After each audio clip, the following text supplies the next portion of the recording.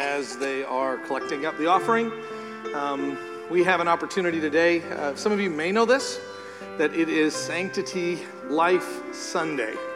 And so it becomes our opportunity as parts of the churches all across America to recognize something that really is very important and very valuable. I want to say this to prepare our thoughts because we are definitely living in a time and in a climate where there is a lot of nervousness that exists both in our country and even in the church. We don't want to unnecessarily provoke anybody or to make any sudden movements or gestures because we don't want to be misunderstood. We want to be appreciated and kind and gracious. And sometimes that can create a bit of a problem when the truth still also needs to be told. And so I get that we live in very complicated times. But in those complicated times, we do not balance grace and truth, but we recognize that those two things, God's grace and God's truth, come together without any kind of disagreement or discord that exists between them. And so as a church, we have a responsibility to God first, to speak the truth about life and to speak the truth about Him being the author of life and the sustainer of life and the giver of life. And then we have a responsibility to speak about that, not worried about exactly how it's going to be perceived. There is a responsibility that the church has always had. There's a lot of books that are coming out now, actually, that are describing the distinctive nature that the church has always had. And you may not know this, but the church began to grow quite a bit in the Roman Empire because of their unique and bizarre habits of protecting life that the Roman world considered to be not worthy of protecting. And the church stood up and said, well, we're not here for Rome. We're not even here actually for people as much as we are here as ambassadors of God to people. And so there's a lot of books right now that are just talking about the church's distinctiveness that has to happen. So I understand the temptation for us not to be misunderstood or for us to be somehow outside of social norms. And then I'm reminded of Jesus, who was the perfect blending together of grace and truth. And we need to remember that. So I want to introduce to you Lori. Lori is part of the Stillwater Life Services team, program director, and grateful for her. She was actually here last year. And I'm going to ask you, Lori, to just share with us again. Why don't we put the house lights up now, actually? That might even be helpful so that Lori can see the wonderful Sunnybrook people. But why don't you share a little bit about what's going on at Stillwater Life Services? And as you're describing it, maybe our people can maybe find ways to know more about you and maybe even come alongside and serve with you. Well, a lot of times people think about Stillwater Life Services as we just help babies. That is a big part of what we do, but we also basically, as a pregnancy resource center and other things that we do, and I'll explain that too, we actually offer free pregnancy tests. We do that to either verify or not verify the pregnancy of a young woman. Not all of our clients are single or engaged. Some of them are married. A lot of times unplanned pregnancies happen. People need help. People need a listening ear. They need encouragement, and they need education. One of the other things that we offer is called options counseling, and if you're not familiar with that, we basically sit down with a woman who has found out she's pregnant, panicked. Most of the time they are panicked. This is not part of their calendar. This is not part of their life. Completely and utterly unplanned. And so they are looking for somebody to help them and walk them through, talk with them, and give them information because they're not getting the right information from friends and family. In that options counseling, we do give them all of the education about abortion. A lot of times women make the decision to have an abortion because they are uneducated with what all that entails. So in the state of Oklahoma, as well as the United States, abortion is a legal option of choice for a woman, and we understand that, whether we agree with it personally, biblically, or not. We give them all of the information regarding their abortion options.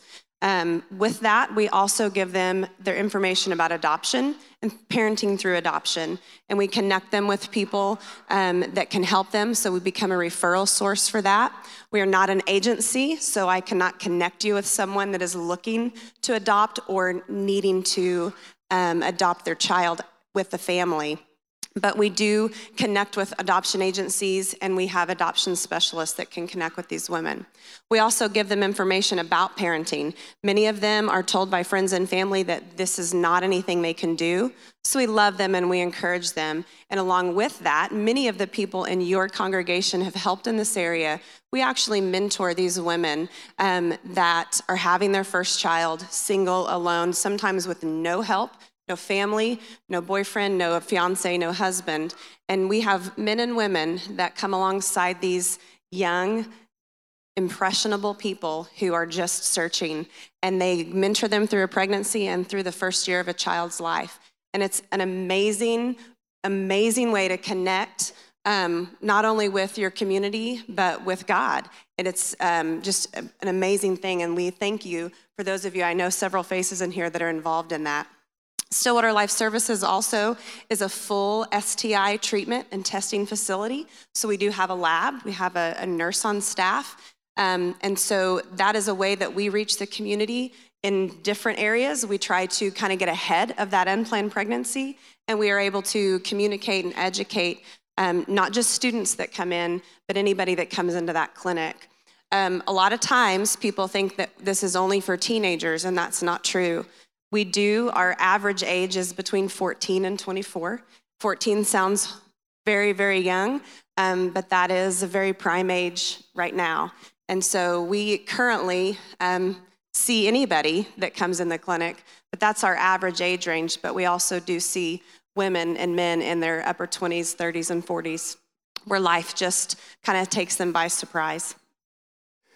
So you mentioned a number of different things, and it's even good to remember this isn't just for something that the churches come together and offer for Stillwater, but a lot of your clients, a lot of the people that are coming to SLS that need help are from actually the church themselves.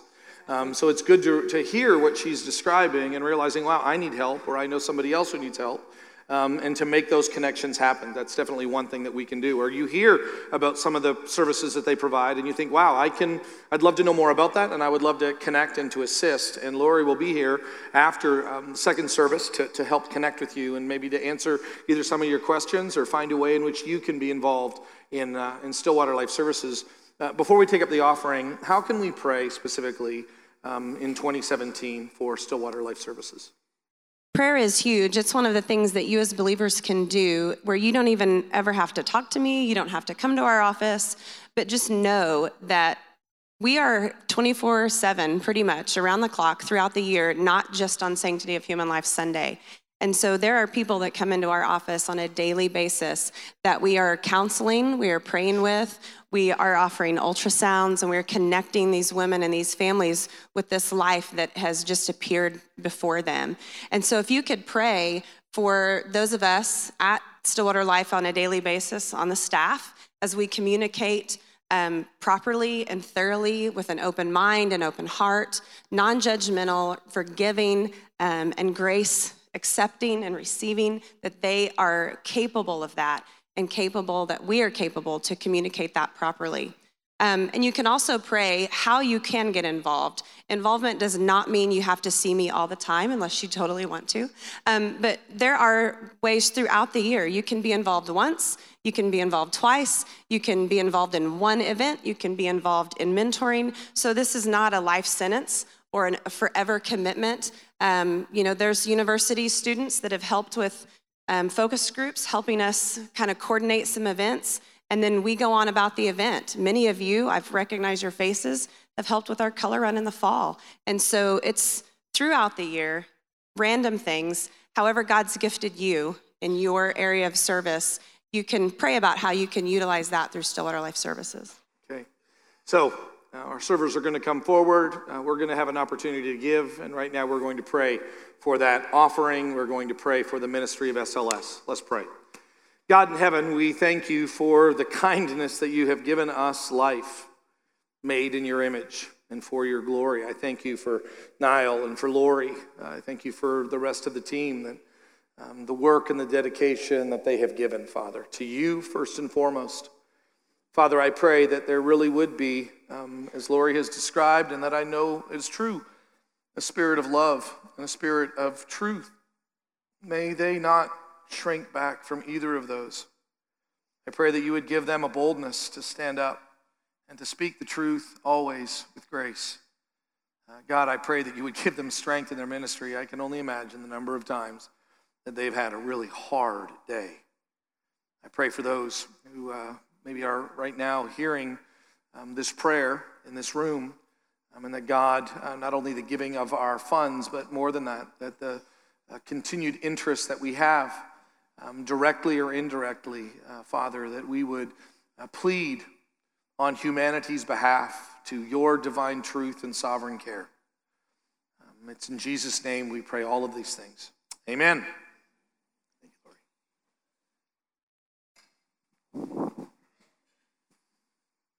Lord.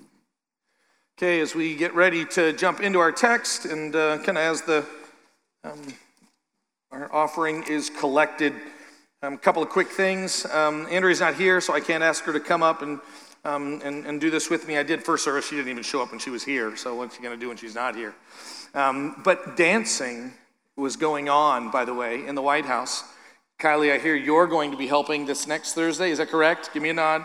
Yeah, Kylie Vincent is actually going to be helping.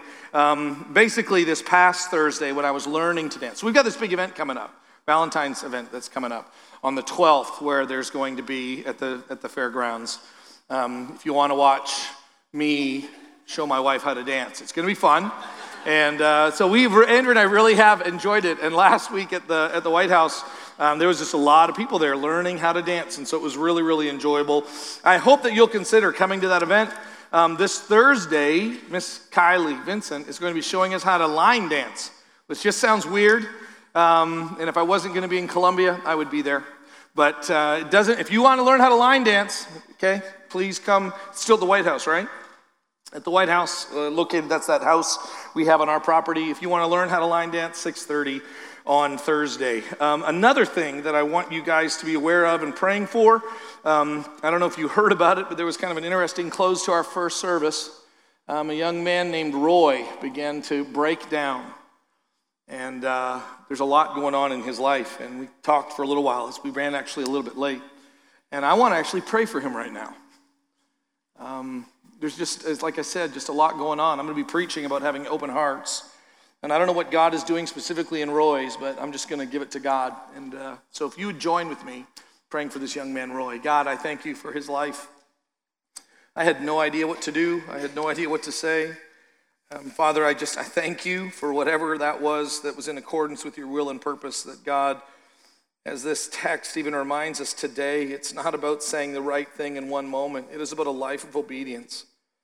And I beg you, Father, to just continue to press hard on his heart and on his mind, and that God, he would find peace, and that peace would only come through Jesus. I pray that this church would rise up and do what we do so well, which, God, is to offer that grace and peace to him. So, Father, I pray you would use us, change him for your glory. God's people said, amen. It's hard. Yeah, okay. If you have your Bibles, Matthew chapter 21, we're going to be looking beginning in verse 28. And we're going to be dealing with the question, the title of this message is Helplessly Hard-Hearted. Helplessly. Not hopelessly. Hopelessly hard-hearted would basically be saying, listen, our hearts are hard, our hearts really are opposed to God, they want nothing to do with God, and there's nothing that can be done about it. Now that's a sad state of affairs. But that's not the condition that we're in. We're not hopelessly. That would remove God from the equation. That would remove the work of Christ from the equation. But what we are is helpless, and that's difficult to admit. I'm helpless. I need someone to help me. I need Jesus Christ to intervene on my behalf. I remember being in ministry. It's for the kind of early in my ministry time. Since then, it's happened a number of times. We hear of someone in our congregation that is having a procedure to assess the amount of damage that is or is not happening in their heart. And so we go to the doctor's office, and the doctor takes this tube and runs it up and begins to explore the heart to find out, okay, why isn't it pumping right? Why isn't it happening? Why isn't it functioning properly? And basically they're usually looking for some kind of blockage that can explain why the heart's not functioning the way that it is. And I was in graduate school at the time, and there was this farmer, 70-some-year-old man named Weldon Stevenson. And he knew how to plant corn and beans in Illinois. That's all they do, corn and beans. He had some cattle. He knew how to work hard. You know what I mean? He's a guy that just worked hard. And we went to the hospital with his wife and with his daughter to find out what was going on. He thought, don't worry about it. It'll be fine. Don't worry about it. It'll be fine. And I'm sitting there. I haven't really done this many times before, and so we're waiting for the news to come back. The doctor comes back, and the doctor says, we can find no blockage. We can find no reason why his heart's not responding. And I thought that was great news. I remember looking at Thelma and Heather, his wife and daughter, and they thought, so glad it's not blockage. I could tell by the doctor's face that he wasn't as excited about the news. He said, that means it's heart disease and there is no cure. That his heart's doing the best that it can. It's functioning at about 60%. And there's no way that I can't add a stent, I can't add something. I mean, it's just the way that it is. And there was just this helplessness. Can't do anything, Doc? No. I mean, these things might help and they might prolong your life, but no, there's really no reason why this isn't working other than there is a disease that exists in your heart that there's no cure for.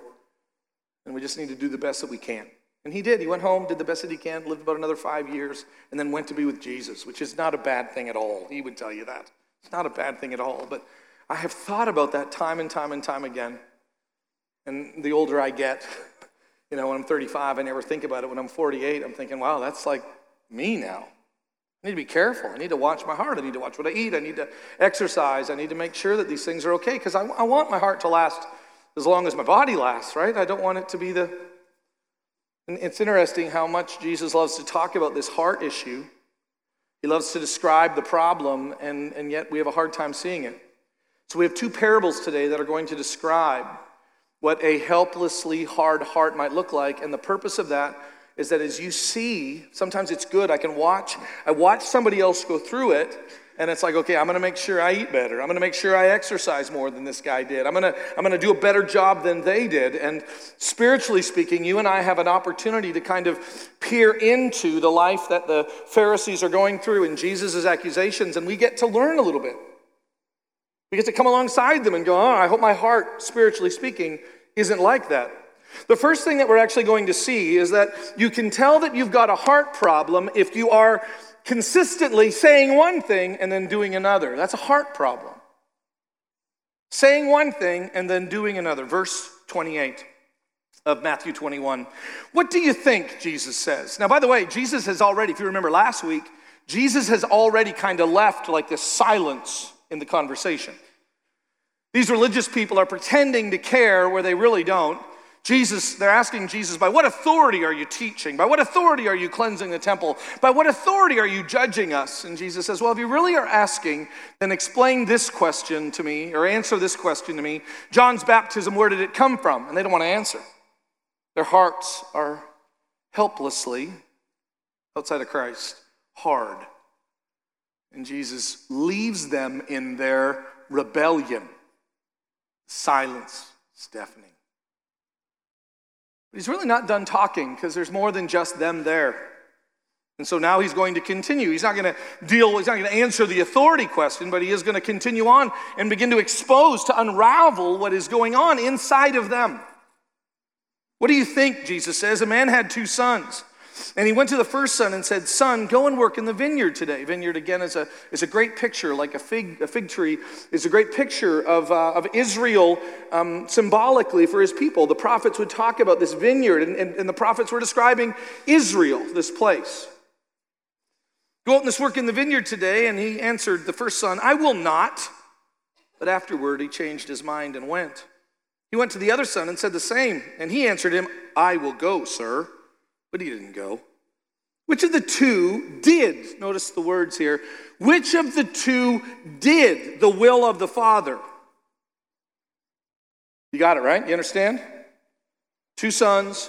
One says he would, doesn't. One says he won't and does. One says he will and doesn't. Which one gets it right? And interestingly enough, the answer is not, no, both of them got it wrong.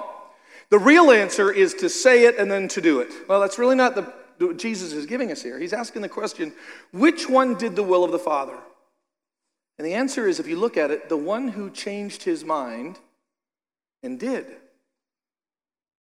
Great reminder, you got to really be careful believing that everything that you say, I intended to, like those things in God's eyes really aren't what cut it, biblically speaking. We want to pass that off like somehow that's okay with us. No. The one who did the will of the Father is the one who did the will of the Father. Not the one who said he would, but the one who actually did the will of the Father. That is the one. They know this, and the religious leaders, they said, the first. And Jesus said to them, truly I say to you, the tax collectors and prostitutes go into the kingdom of God before you. And here he brings up John. Remember the question that just had last week? For John came to you in the way of righteousness, and you did not believe him. John was a way of repentance. John was a way of telling everyone, do you know there is room for you to change your mind and to change your heart and to be obedient to God? I'm not just talking to the most rebellious of you or the most broken of you. I'm actually talking to all of us, that all of us have that incredible gap that exists between God and us. And the gospel, the good news of Jesus Christ, comes to us and says, God loves you and he cares for you. He wants you.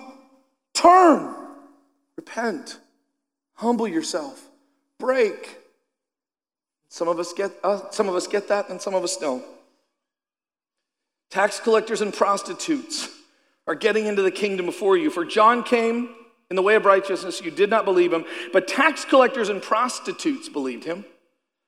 And even when you saw tax collectors and prostitutes, the most broken, the most rebellious of, by the way, Jesus isn't saying it doesn't matter. He's saying, notice that in their brokenness, they knew how to respond. And even after you watched them respond and to receive the kingdom, it just made you madder. It just made you more determined. It just hardened your heart even more. You did not afterward change your minds and believe him. And so one of the things that Jesus points out is that you can know.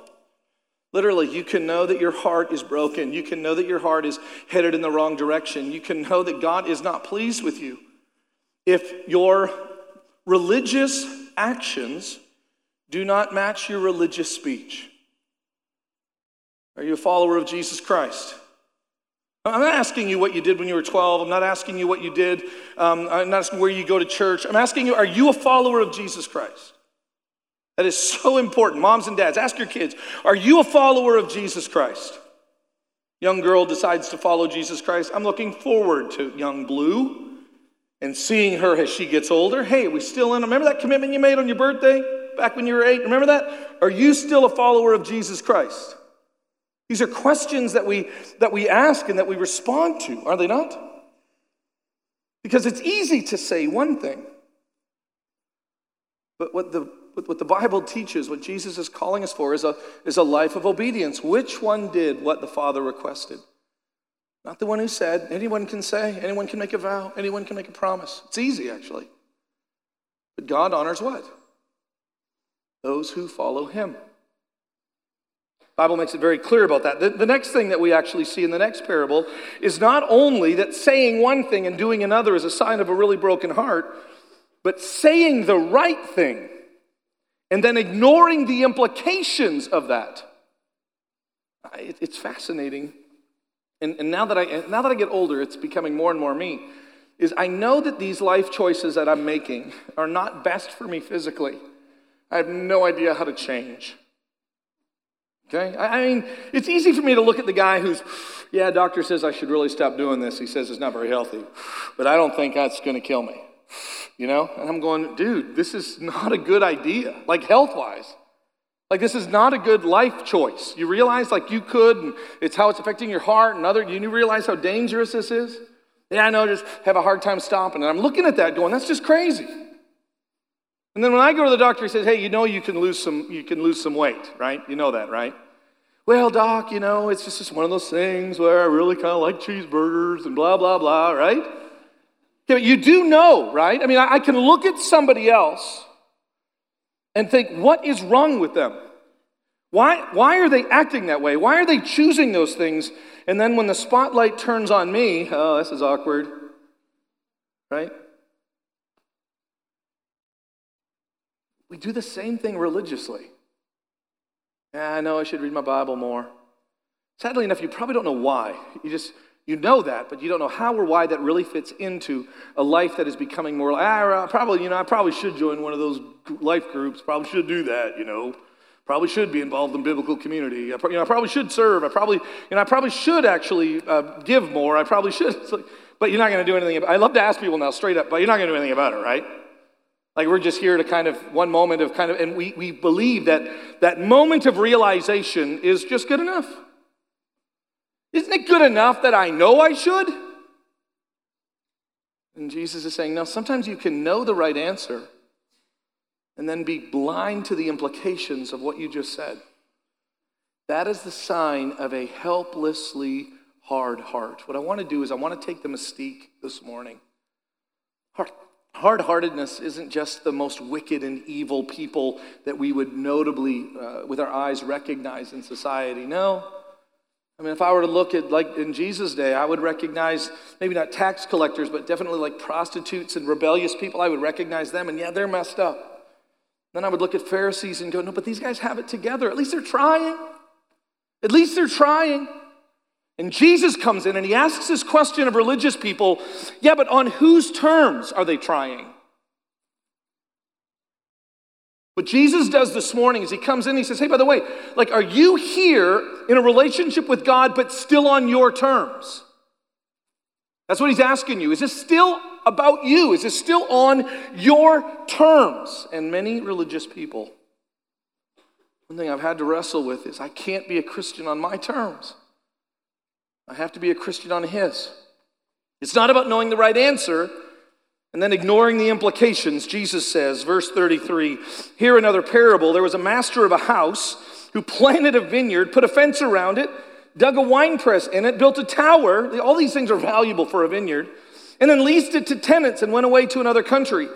And when the season for the fruit drew near, he sent his servants to the tenants to get his fruit, which is what he was owed. It's his vineyard. And he's cared for it so much. The prophets in the Old Testament would talk about Israel this way. Look at all that God has done. He's given us a vineyard. He's provided protection from a tower and a wine press so that we can enjoy it. And he just wants his share of the fruit.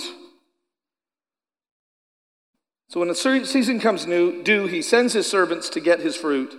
And the tenants take his servants and they beat one, killed another, stoned another. Again, he sent more servants than the first. And when they did the same to them. Verse 37, finally, notice the implications of this on Jesus' life. Finally, he sent his son, saying to them, they will respect my son. But when the tenants saw the son, they said, hey, he's out of prophets. Hey, he's out of servants. This is the last one. If we kill this one, place is ours. And we can finally have a religious way of living without God messing it up with all of his expectations and rules. They said to themselves, verse 38, this is the heir. Come, let us kill him and have his inheritance. They took him and they threw him out of the vineyard and they killed him. When therefore the owner of the vineyard comes, Jesus is asking them now, when the owner of the vineyard comes, what will he do to those tenants? Do you realize how parallel this is to the life of Christ? So there is this vineyard, they'd go, that's Israel. There were these servants that came, those would be the prophets. And the people who owned the vineyard, that'd be the religious leaders of Israel. They killed all the prophets. Yep, we're still lining up with you. And then his son came, the owner of the vineyard, his son, okay, God's the owner. His son, okay, that's you, that's what you claim to be. And he is playing this out every step of the way. A few verses before, when they're trapped, they won't even answer him. We're not going to tell you. They have the audacity to say to Jesus, when he says, hey, what do you think is going to happen when the vineyard owner finally comes? Listen to what they said, verse 41. He will put those wretches to a miserable death and let out the vineyard to other tenants who will give him the fruits in their season.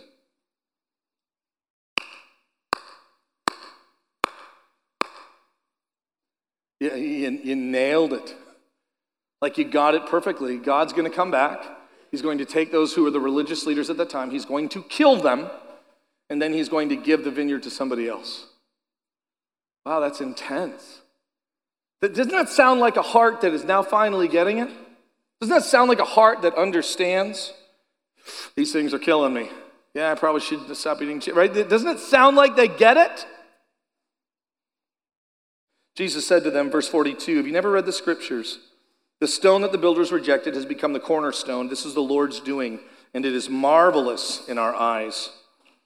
Jesus says, therefore I tell you, the kingdom of God will be taken away from you and given to a people producing its fruits.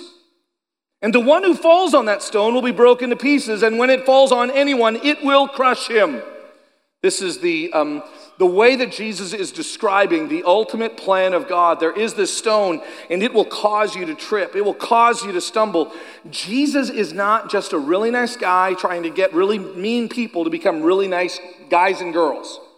That is so not what the church is about. The church, following her Savior, Jesus Christ, is about people who recognize God's ownership of the world and then respond faithfully to him every step of the way. Who have hearts that respond to what the Spirit is doing, that know how helplessly hard-hearted they are and cling to him for hope. Verse 45, this goes to show you, you can know that it is wrong, and you can know that it is bad, and you can know that it is going to kill you. You can know, I meet people who deal with this religiously all the time. Yeah, I totally know what God wants me to do. I don't care. Yeah, I totally know that I'm going to hell, but you know what? I don't care.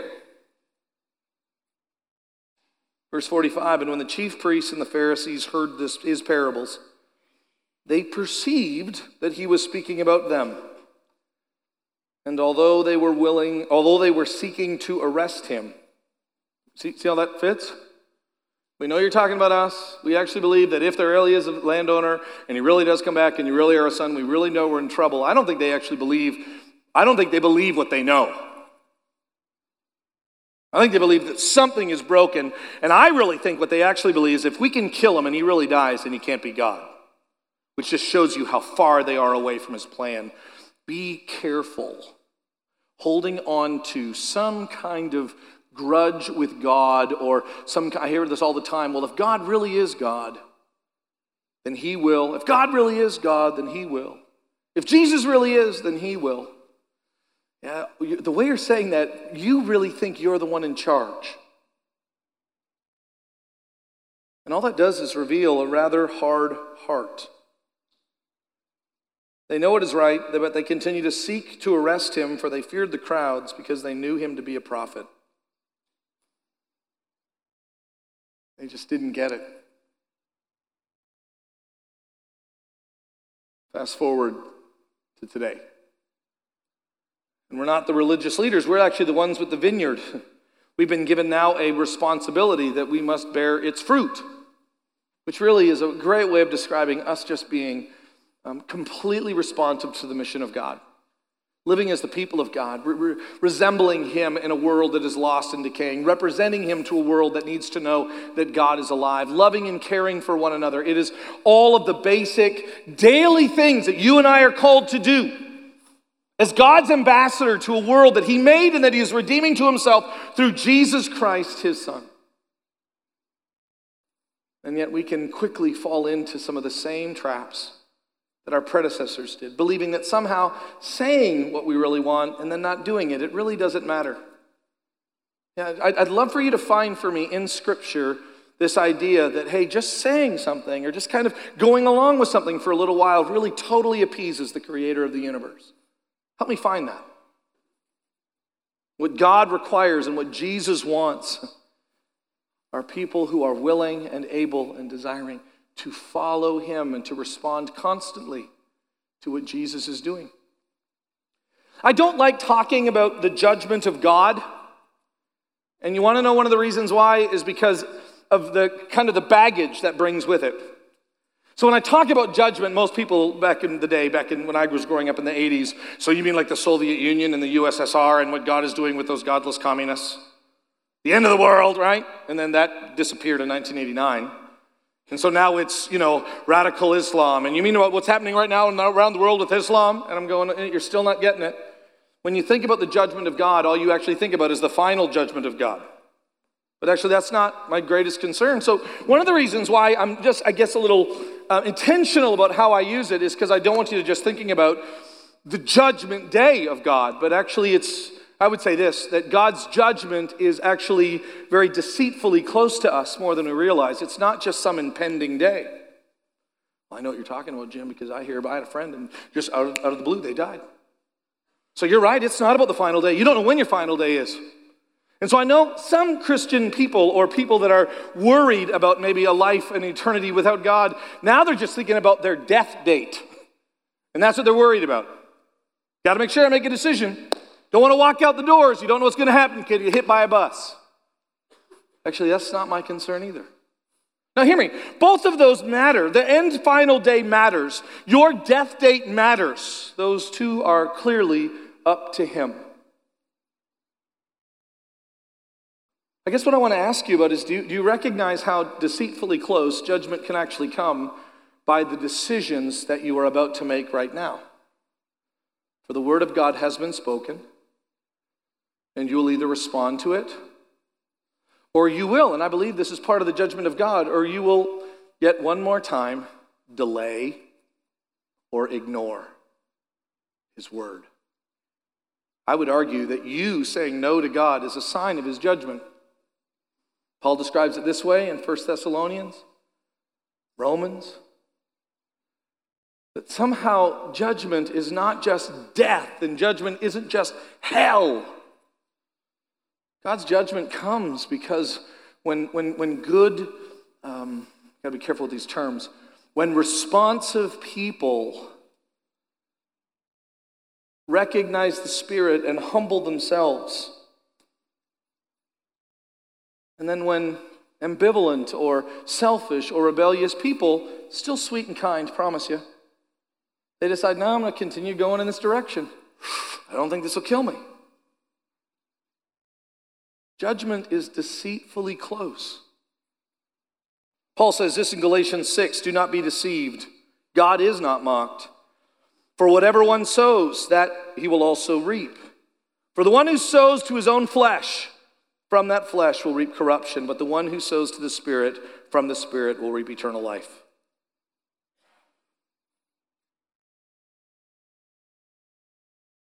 And God's not going to be mocked. He rewards those who humbly seek him. To the worst of us, to the most broken of us, to the most rebellious of us, when we turn to him, he is like a prodigal God who is reckless with his grace. And he gives us to the full extent. Paul says in Romans 1, for the wrath of God is revealed from heaven against all ungodliness. It's not just a future event. It is actually being revealed in all ungodliness and unrighteousness of men who by their unrighteousness suppress the truth. It's present. How do you know it's present? Because there are those in this room that after hearing God's word, not my words, but hearing God's word, they will, in fact, harden their hearts. Revelation chapter 3, verse 20, behold, Jesus says, speaking to the church, I stand at the door and knock, and if anyone hears my voice and opens the door, I will come to him and eat with him and he with me. Some describe Jesus, they say this, Jesus is a gentleman. He comes and he knocks. By the way, that is told to Christian people. Not lost people, Christian people. Jesus comes to the door and he says, I'm going to knock. Are you going to respond? Responding to Jesus isn't just like we saw here, responding to Jesus. It's now that you've been hearing about heart issues and heart problems, are you still responding to Jesus? One of the most difficult, interesting funerals I did was a number of years ago where a woman in the midst of her life, finally the sins of her life caught up with her and she died. She had 2 daughters, and I was going to be doing the funeral, and one of the things I love to say, even in difficult times with a troubled soul, is I love to ask, is there anything good that we can give thanks to God for in your mom's life? And these 2 daughters, not angry, not mad, but just sad, said, I can't think of one good thing my mother ever did for us. Oh, this is going to be interesting. You had the funeral here. What do you say at a funeral like that? I've always sworn that I would never just preach people into heaven. And by the way, what I ultimately say doesn't matter. I told the story of a prodigal and wandered away from this wonderful, gracious God. And I left the end of the funeral message, and then I said this, and some prodigals don't come home. They came up afterwards and they said, thank you for your honesty. I said, no, that's sobering, even for me. Some prodigals don't come home. Now, God's always gracious. I wanted them to see that even though she didn't come home, God would have accepted her if she did. If she would have humbled herself, if she would have just recognized her need for him, he would have taken her in deeply. But she decided to die in a faraway land, in a pig pen. So how do I know, Jim? How do I know if my heart is hard or responsive? Well, it's easy. Not me, but as the word of God was spoken, did you sense conviction? Are you responding to that conviction? That is actually the sign of a healthy heart. Not just the feeling of it, but the response that is to come. By the way, right now, if you are ambivalent, if you are whatever, if you are coming up with excuses and reasons why you're going to stay in your sin, big or small,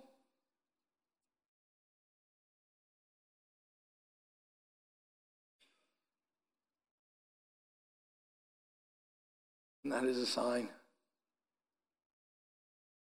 And you need to hear the truth again of God's love for you in Jesus. And you need to turn and accept his incredible grace.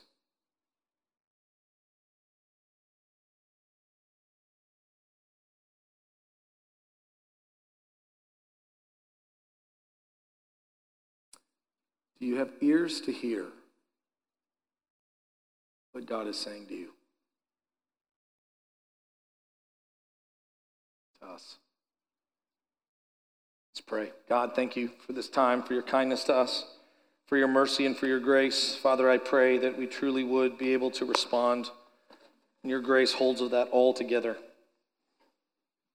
Father, I pray that truly we would be a church that would be good on your terms and therefore responsive.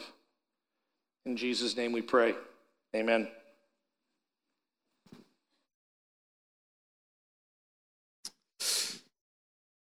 As you all know, this Friday we inaugurated a new president, President Donald Trump, to be the leader of our nation for the next 4 years.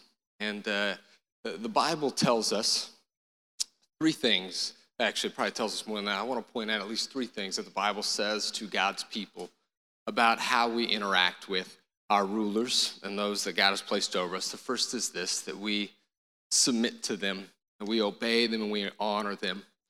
We are called to do that. The second is this, that we do not place too much trust in them, for all of our hopes in them, that we look to God for our hope and for our leading and for how we will live our lives.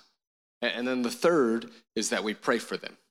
And so that's why, actually, this is kind of the practice at Sunnybrook, that every 4 years after an inauguration, that we take a moment on the following Sunday to pray for our leadership and to pray for our nation, not necessarily for our nation to thrive, though I think it's okay to pray for that, but for God's kingdom and his church to thrive in the middle of whatever nation we find ourselves. And so I want to take a moment as we close out our service today to pray for our nation and to pray for our new president together as a church and to pray for the kingdom. So let's do that. Dear God in heaven, Sovereign Lord, we trust you. Trust you to be in control, and I pray this first, that you would help us no matter where we find ourselves at whatever moment, good or bad, or how we might perceive it, that you would help us as a church to trust you more, to put all our hope in you. I pray, Lord, that you would give wisdom to our new President Trump. You would lead him, that you would, Lord, surround him with men and women of great wisdom to help guide him in the direction of our country. Pray also, Lord, that you would enable your church to be a strong and true witness to the truth. I pray, Lord, that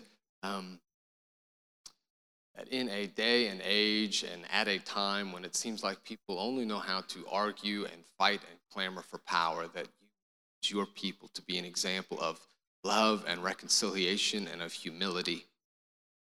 And most of all, more than anything else, Lord, we pray that your kingdom would come and your will would be done on earth as it is in heaven. I ask you this in the name of Jesus. Amen.